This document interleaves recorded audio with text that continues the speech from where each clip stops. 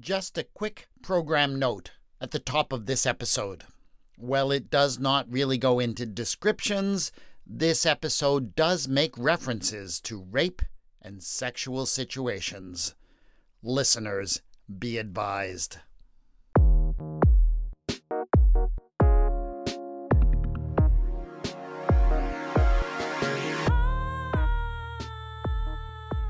When Tamar was told, "Your father-in-law is going up to Timnah to shear his sheep," she put off her widow's garments, put on a veil, wrapped herself up, and sat down at the entrance to Enaim, which is on the road to Timnah. She saw that Shelah was grown up, yet she had not been given to him in marriage. When Judah saw her, he thought her to be a prostitute, for she had covered her face.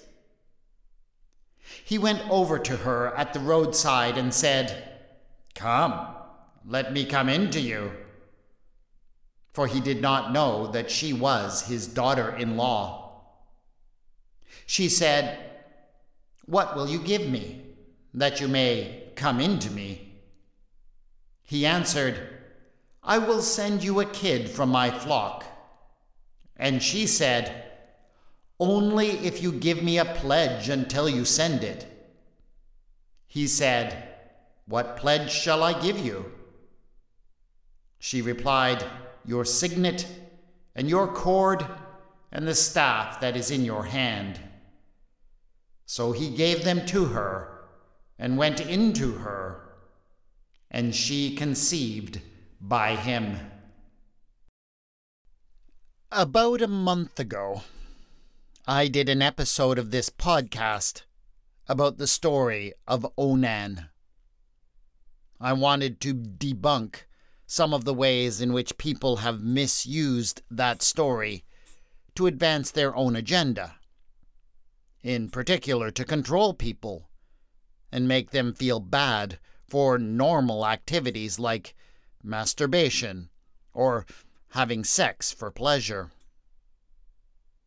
I think that was an important episode, and I would definitely suggest you go back to it. It was episode 7.22, Onan, the man with the plan. But Onan is really just a side character in a longer, and I would argue, a more important story of the woman that Onan was having sex with, Tamar.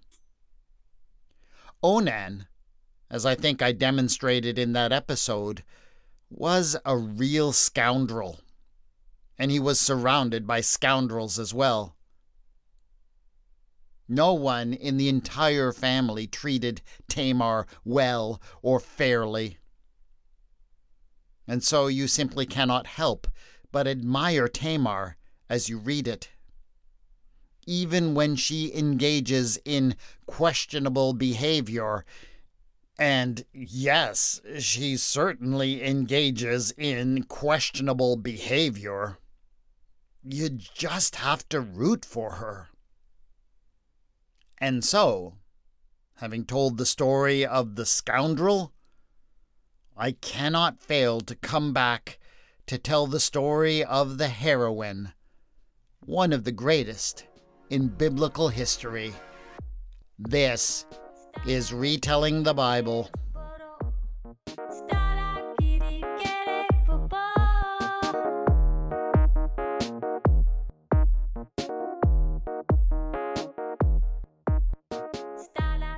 Episode 7.24, When Tamar Saved Judah.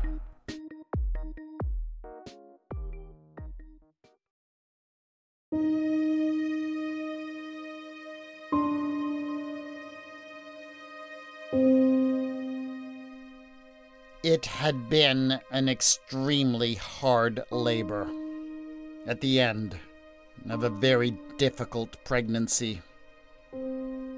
Tamar was completely exhausted. Her last reserves of strength nearly spent as she was finally allowed to lay back on her couch. The midwife brought her children and laid them upon her bare chest, and she felt her heart swell with joy and relief as she watched them root around.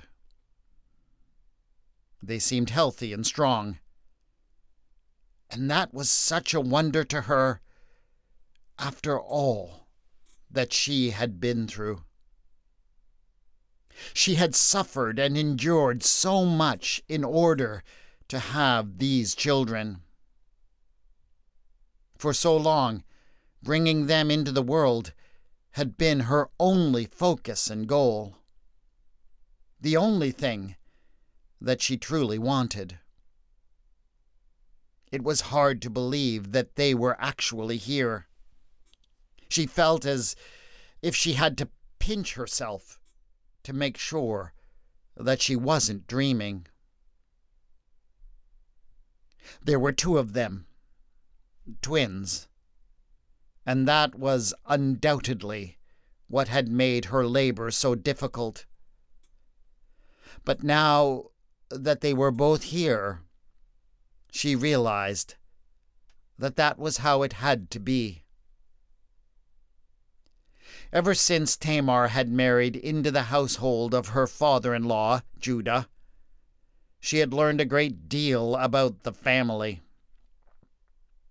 She knew that the family had a long-standing relationship with their God, Yahweh, and that God had given them great blessings. But she was also aware of a curse that had been passed down in the family. She thought of it as the elder brother curse. Generation after generation, the family had been torn apart by strife between older and younger brothers. The elder often favored by their fathers, while the younger championed by their mothers. First, there had been Ishmael and his brother Isaac.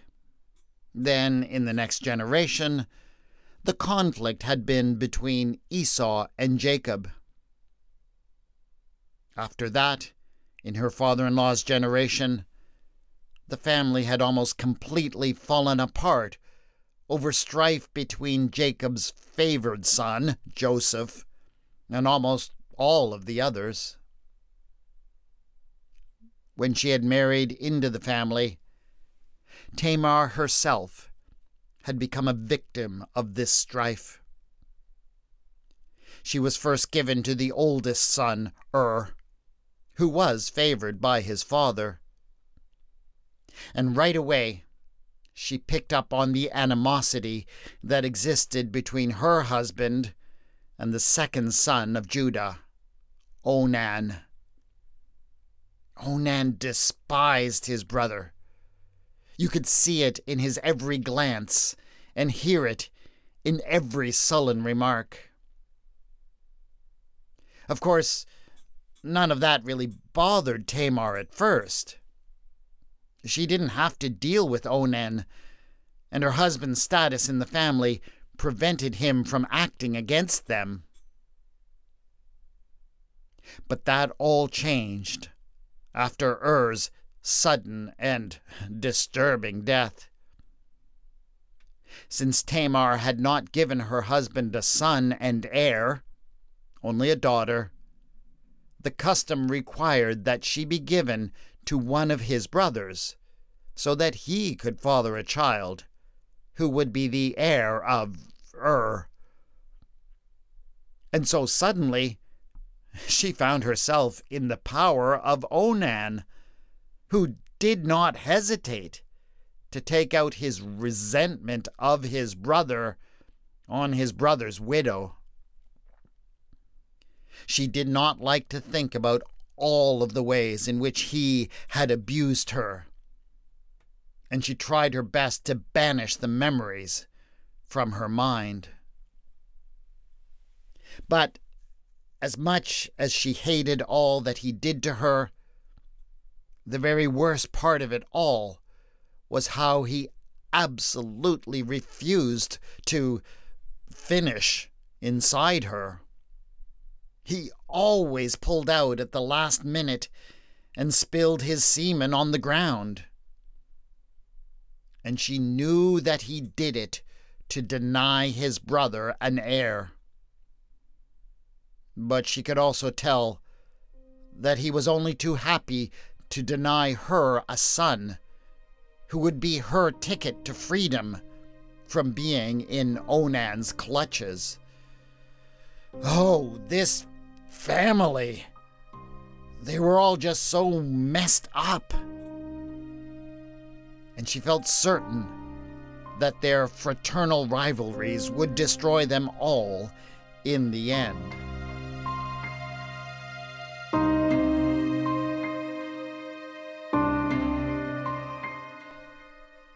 But here, nestled against her breasts, was the solution to all of that. She knew that the endless chain of brotherly hatred had finally been broken with the birth of these two boys. This had been achieved in the most remarkable way. No one could be sure which of the two was actually the elder.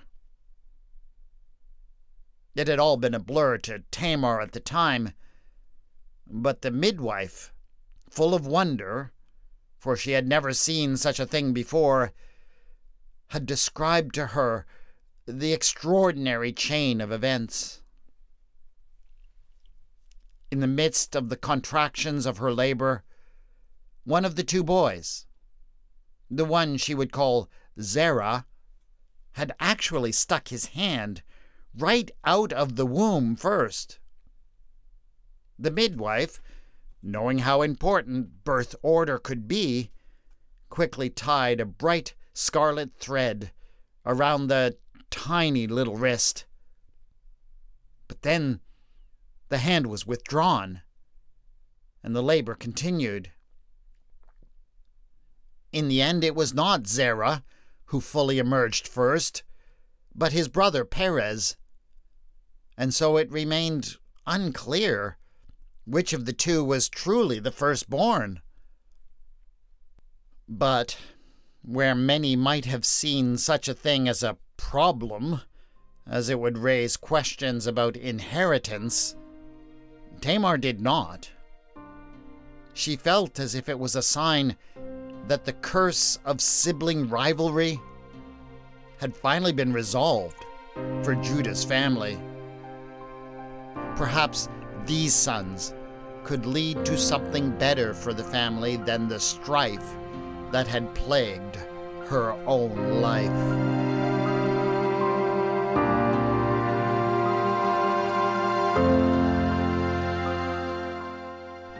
To tell of all that Tamar had suffered because of her husband and his brother Onan would be an entire episode on its own. So let us just focus on what Tamar had gone through since the death of Onan. Judah, her father-in-law, had had 3 sons, Onan, and Shelah. Tamar had been married to the first, given to the second in order to produce an heir for her dead husband, and now she should have been given to the third son for the same reason. Everyone expected that to happen in short order, but it did not. And the only reason for that was that Judah did not allow it. He had come to Tamar shortly after the time of mourning for Onan was over.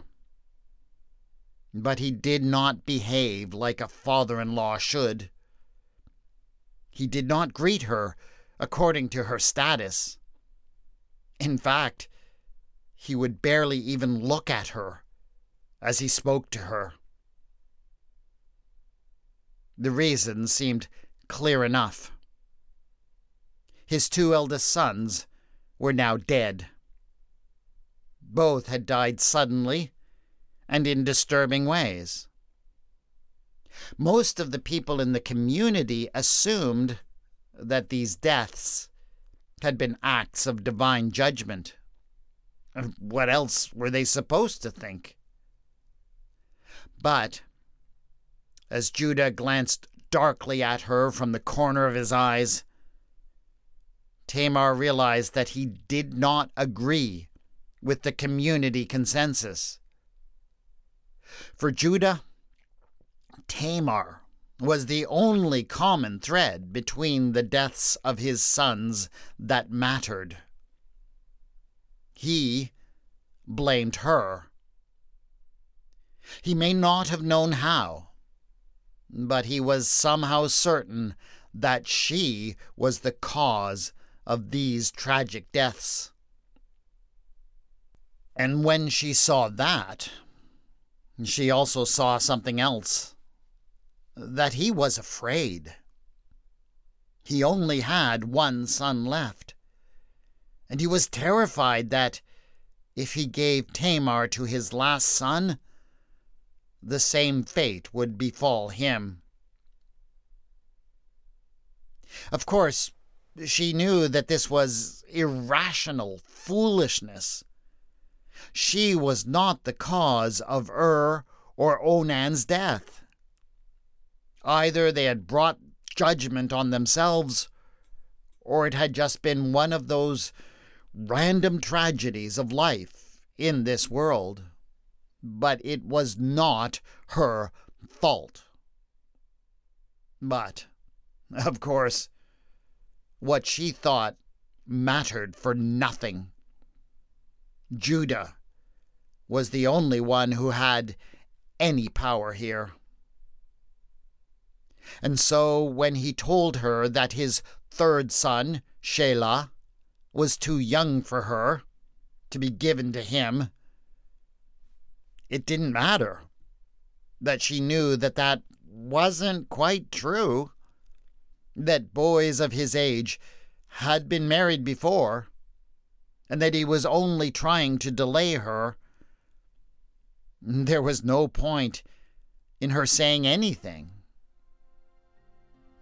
He told her to return to her father's house and to live there until such time as he decided that his last remaining son was ready to marry her. And so she packed up her little girl and off she went to wait and wait and wait.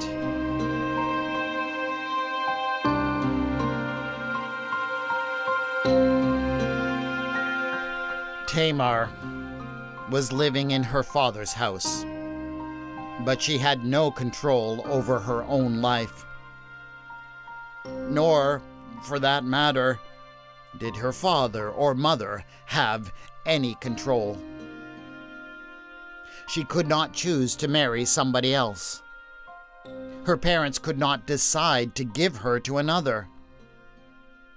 Having entered into a covenant of marriage with Judah's oldest son, he was the only one who had any control over her and her destiny. And Judah was completely absent. She heard nothing from him, nor did she receive any support. She and her daughter were merely a burden on her father's household, and neither she nor they could do anything about it. And Tamar lived in that limbo for years. For all she had heard of him, Judah might as well be dead. Perhaps he was. And so she remained, until one day she heard that Judah was heading out to Timnah, where he owned some flocks. He was going for the shearing of the sheep, and everybody understood what that meant. Shearing was a time of festival and celebration, but it was also more than that. The saying was that what happened during the shearing stayed at the shearing. There was drinking and dancing, and the men often took liberties with the young women who were there. And everyone just looked the other way and pretended not to notice, even if sometimes the women were unwilling. Judah's wife had passed away some months previously. By all accounts, he had taken it badly, and his time of mourning had been hard. This was perhaps not too surprising. He had dealt with too much death already, with the loss of 2 sons and of his brother Joseph. He had always been particularly weird about Joseph's death, almost as if he was hiding something about it. But he had apparently taken it badly. But this new death had really pushed him over the edge, and he lay in grief for weeks. But the fact that he was now going with his best friend to the shearing was a sign that he had finally gotten over it and was ready to sow some wild oats. As Tamar looked on, she was suddenly struck by something else. There was another young man striding along beside him. He was quite handsome, and she looked at him closely, wondering who he might be. And then, with a sudden intake of breath, she realized why he looked familiar. It was Shelah, Judah's youngest son. Tamar had not been permitted to see him, not allowed to even be near him, so she couldn't help but be amazed at the change in him. He was a full-grown man now, and sported a full beard. Coming to terms with this amazing transformation all at once forced Tamar to see just how foolish she had been. Judah clearly had no intention to allow her to get a son on his remaining son. And that sudden realization moved something within her. Up until this point in her life, her entire fate and future had been completely in the hands of others, of her father, of her husband, and then of her father-in-law. But all of these people had failed in their divinely appointed duty to care for her and for her daughter. Clearly no one was ever going to step up and take care of her. She was going to have to take control of her own fate. But it was actually even worse than that. It was not simply that Judah had failed to take care of his daughter-in-law and granddaughter. His fear of her and what she might do to his son had caused him to neglect his duty to his family. If she was not allowed to bear a son to carry on the legacy of that entire legacy would be lost. Judah was risking the extinction of his name and family from the face of the earth. They would be forgotten into eternity, and all because of an irrational fear that Tamar was a curse who would kill his last son as well. No one was going to address this situation. No one was going to act to save Tamar or the legacy of this family. And so, Tamar decided she would act. It all fell to her.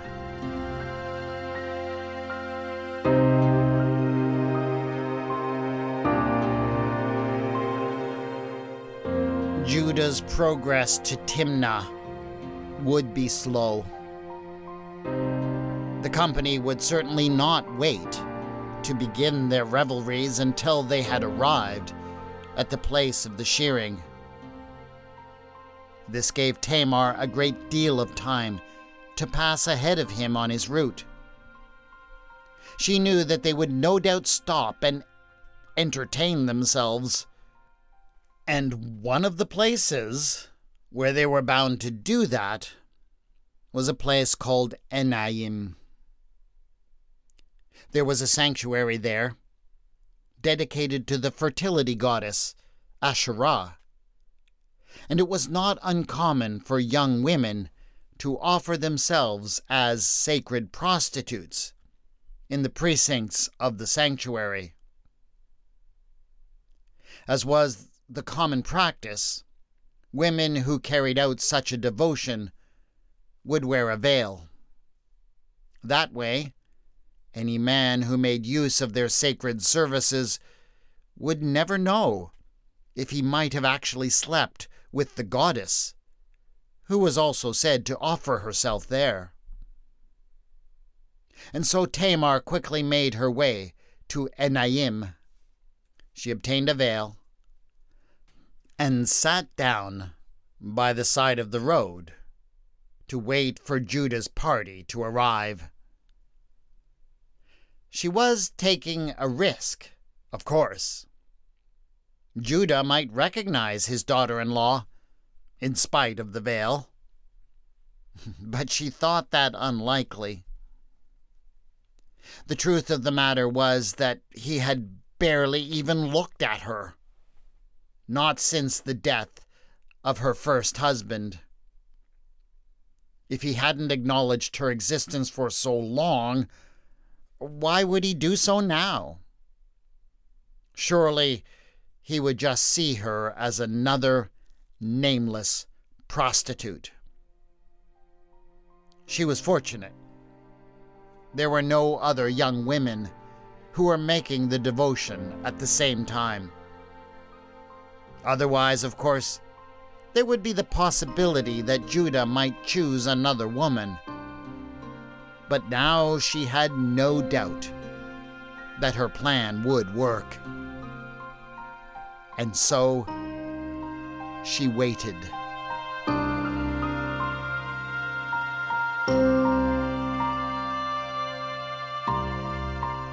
Come, let me come into you. That was all he said. It was exactly how he put it. I guess you might say that Judah was many things, but he certainly wasn't subtle.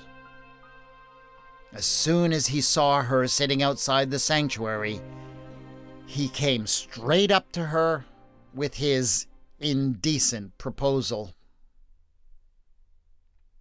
Tamar was pleased, but she certainly didn't show it. Instead, she responded as if this was something that she had done often.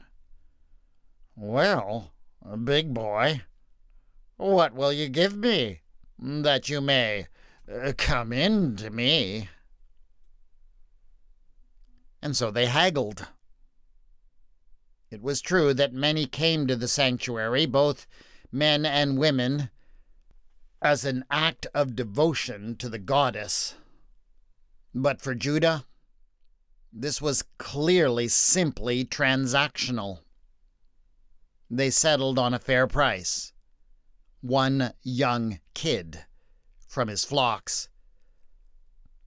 But, hey, listen, Judah went on as he patted his clothing. I seem to have left all of my kids in my other tunic today. I'm on my way out to where I keep my flocks. So I can't really pay you right now. But we're good, right? You could trust me to get it to you later." Tamar rolled her eyes. Did men actually think that women would fall for this kind of thing? Yeah, no, she replied. "You're gonna have to give me something to earn that kind of trust." At this point, Judah was very aware of just how long it had been since his wife had died, and he had been in mourning. His desperation to have some intimate contact with any woman he could find was unmistakable. In the moment, he would have given her anything just to be able to start to get it on with her. Tamar had, of course, anticipated this entire exchange and given a lot of thought to what she would ask for. "Give me your signet and your cord and the staff that is in your hand." Judah's eyes widened in surprise. Did this woman really know what she was asking for? His hand went to the cylinder that hung on his chest. It was carved out of stone, with unique markings that indicated his own name and family. He used it whenever he wanted to mark something as his own. When he sealed a box or jar, for example, he would take wet clay and place it around the fastening, and then he would roll the cylinder across the clay before it hardened, leaving a unique marking so that all would know that it was his, and that they dare not break the seal. Judah had many goods, so he used this signet a lot, so much so that he wore it on a cord around his neck for easy access at all times. If he gave it to this woman, even for a short while, it would be a major inconvenience. But that was not the only thing that made him hesitate. It was not just an item used for personal identification, after all. It was the symbol of his family, the family that he was charged to preserve through all the generations.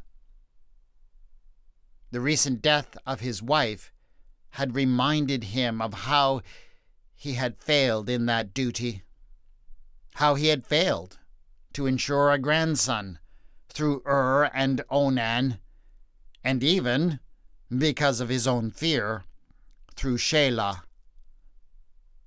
Though he would never admit it to anyone, not even to his best friend Hira, he had been feeling like a failure as a patriarch. Handing this symbol of his dynasty over to this woman felt like finally giving up on his duty altogether. But, at this point, Judah's sense of duty held little sway over him. His rational mind was being overruled by another part of his anatomy. Somehow, the desperate impulse within him persuaded him that the signet and the cord and the staff that he also intended to pass on to his heir would only be gone for a little time. He would get them back, and then, once again, take charge of his family's destiny. But first, didn't he deserve to have himself a little bit of fun? And so he handed the items over, and the woman led him off to the little tent that had been pitched near the sanctuary for this purpose. I won't describe everything that happened in that tent. I do think that there are some things best left to the imaginations of my podcast listeners, the dirty, dirty imaginations of my listeners. Let me just say that when Judah continued on his way towards Timnah, he did have a bit of a skip in his step. And it wasn't just because he was no longer carrying that stone weight around his neck or the heavy staff in his hand. Judah was satisfied. But as Tamar watched him disappear down the road, she also was quite satisfied. No, not because of that. But as she looked down at the signet, the cord, and the staff in her lap, she knew exactly what they represented. The destiny of Judah's family was now firmly in her hands, and, she had no doubt, in her womb.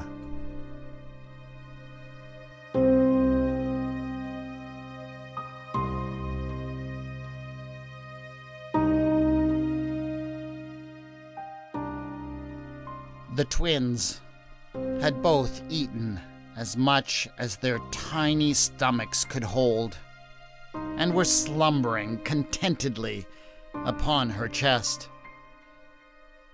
She knew very well that they would give her little respite, and that she would be wise to sleep as well. But, exhausted as she was, she could not. She was filled with a sense of exultation. She had done it. She had accomplished what seemed impossible. And what's more, she knew that she was in the right. That was indeed an extraordinary thing for her to think. After all, she had just given birth to her own father-in-law's children. But her righteousness was beyond all doubt. Hadn't Judah himself declared it? Oh, she would long savor her memory of the day she was supposed to be put to death. She would tell these boys her story, and make sure that they remembered it and passed it down to their children. When, 3 months after her encounter with Judah by the side of the road, her pregnancy began to show, word of it quickly spread. She was still under the control of her father-in-law, and he, not having given her to Sheila, knew that he had certainly not given her permission to be with any other man either. The conclusion that she had betrayed his family by polluting it with another man seemed inescapable. Judah clearly thought that any sort of trial was completely unnecessary. Without even seeing her or engaging in any sort of inquest, he issued the immediate order for her execution. The community was not about to pass up the spectacle of a pretty young woman being thrown into the fire. They gathered in great numbers at the time and place appointed. And so everyone saw it when, just before she was taken to the fire to be burned, she suddenly produced the signet, cord, and staff. She would never forget the gasps of the crowd as they instantly recognized these items. And she had to give it to Judah. He was honorable enough in the end. He probably could have tried to make up some story about how the items had been lost or stolen from him, and that he had no idea how Tamar had obtained them. Such was his status that no one would have questioned such a story, no matter how ridiculous. But no, he admitted the truth of the matter. And then he looked at her, really looked at her for the first time since his eldest son had died. And when he said, "She is more in the right than I," she could see what that cost him. It was not just an admission that he had failed to take care of his duty to her and her daughter by permitting her to have a son. It was an admission that he had failed to take care of his family and its legacy, and that she had had to swoop in and save the family from itself. Tamar had saved Judah's family, this family to which she had been bound so many years before, from extinction. Of course, she had no knowledge of all that this family was destined to go on to do and to be, but she had also ensured that destiny as well.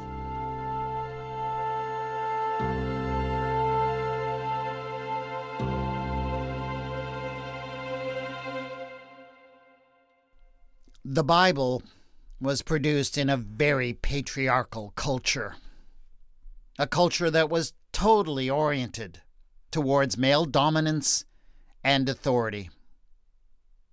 Because of that, most of the heroes of the Bible are men. But there is one way in which the biblical culture seemed to allow women to stand out as heroes and saviors of the nation. There are so many stories of women who struggle to have children, and specifically male children, in order to ensure the next generation.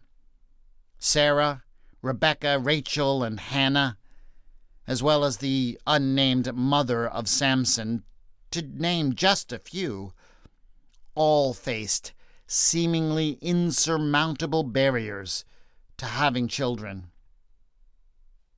In the end, however, they all overcame and saved the nation from extinction by bearing a son or two.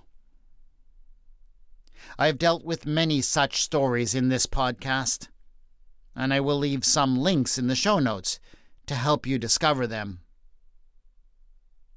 The story of Tamar is a story that fits that overarching biblical theme, but wow, could her version be more extreme? The barriers that she has to overcome are not the usual ones of infertility or competition by other women. She faces direct opposition by the dominant men in her life, especially Judah and Onan. They intentionally try to prevent her heroism and salvation of the nation. And yet, she overcomes. Does she have to go to extreme lengths to win in the end? Absolutely. But even prostitution and incest cannot prevent her from doing what she must for her own sake, the sake of her daughter, and even for the sake of those who oppress her. That is why she is declared right in the end, and why I would say that she is the Bible's greatest heroine in this particular genre of heroic tale. That is it for this episode of Retelling the Bible. Please subscribe so you can get the next episode in a couple of weeks. And do leave a review on your podcast provider to help other people find and appreciate this podcast. The theme music for the podcast is Ada by Kevin MacLeod, and the mood music of this episode was Rising Sun by Sasha End. The music is licensed under the Creative Commons and can be found at filmmusic.io. You can contact me on Twitter at Retelling Bible and on the Facebook page Retelling the Bible. Show notes for this episode have been posted at retellingthebible.wordpress.com. Thanks again to my awesome Patreon supporters who back this podcast, and a special welcome to new supporters, Matt, Mitch Ruth, and Donna Marie. If you'd like to join them or discover the benefits they receive, go to patreon.com/retellingthebible.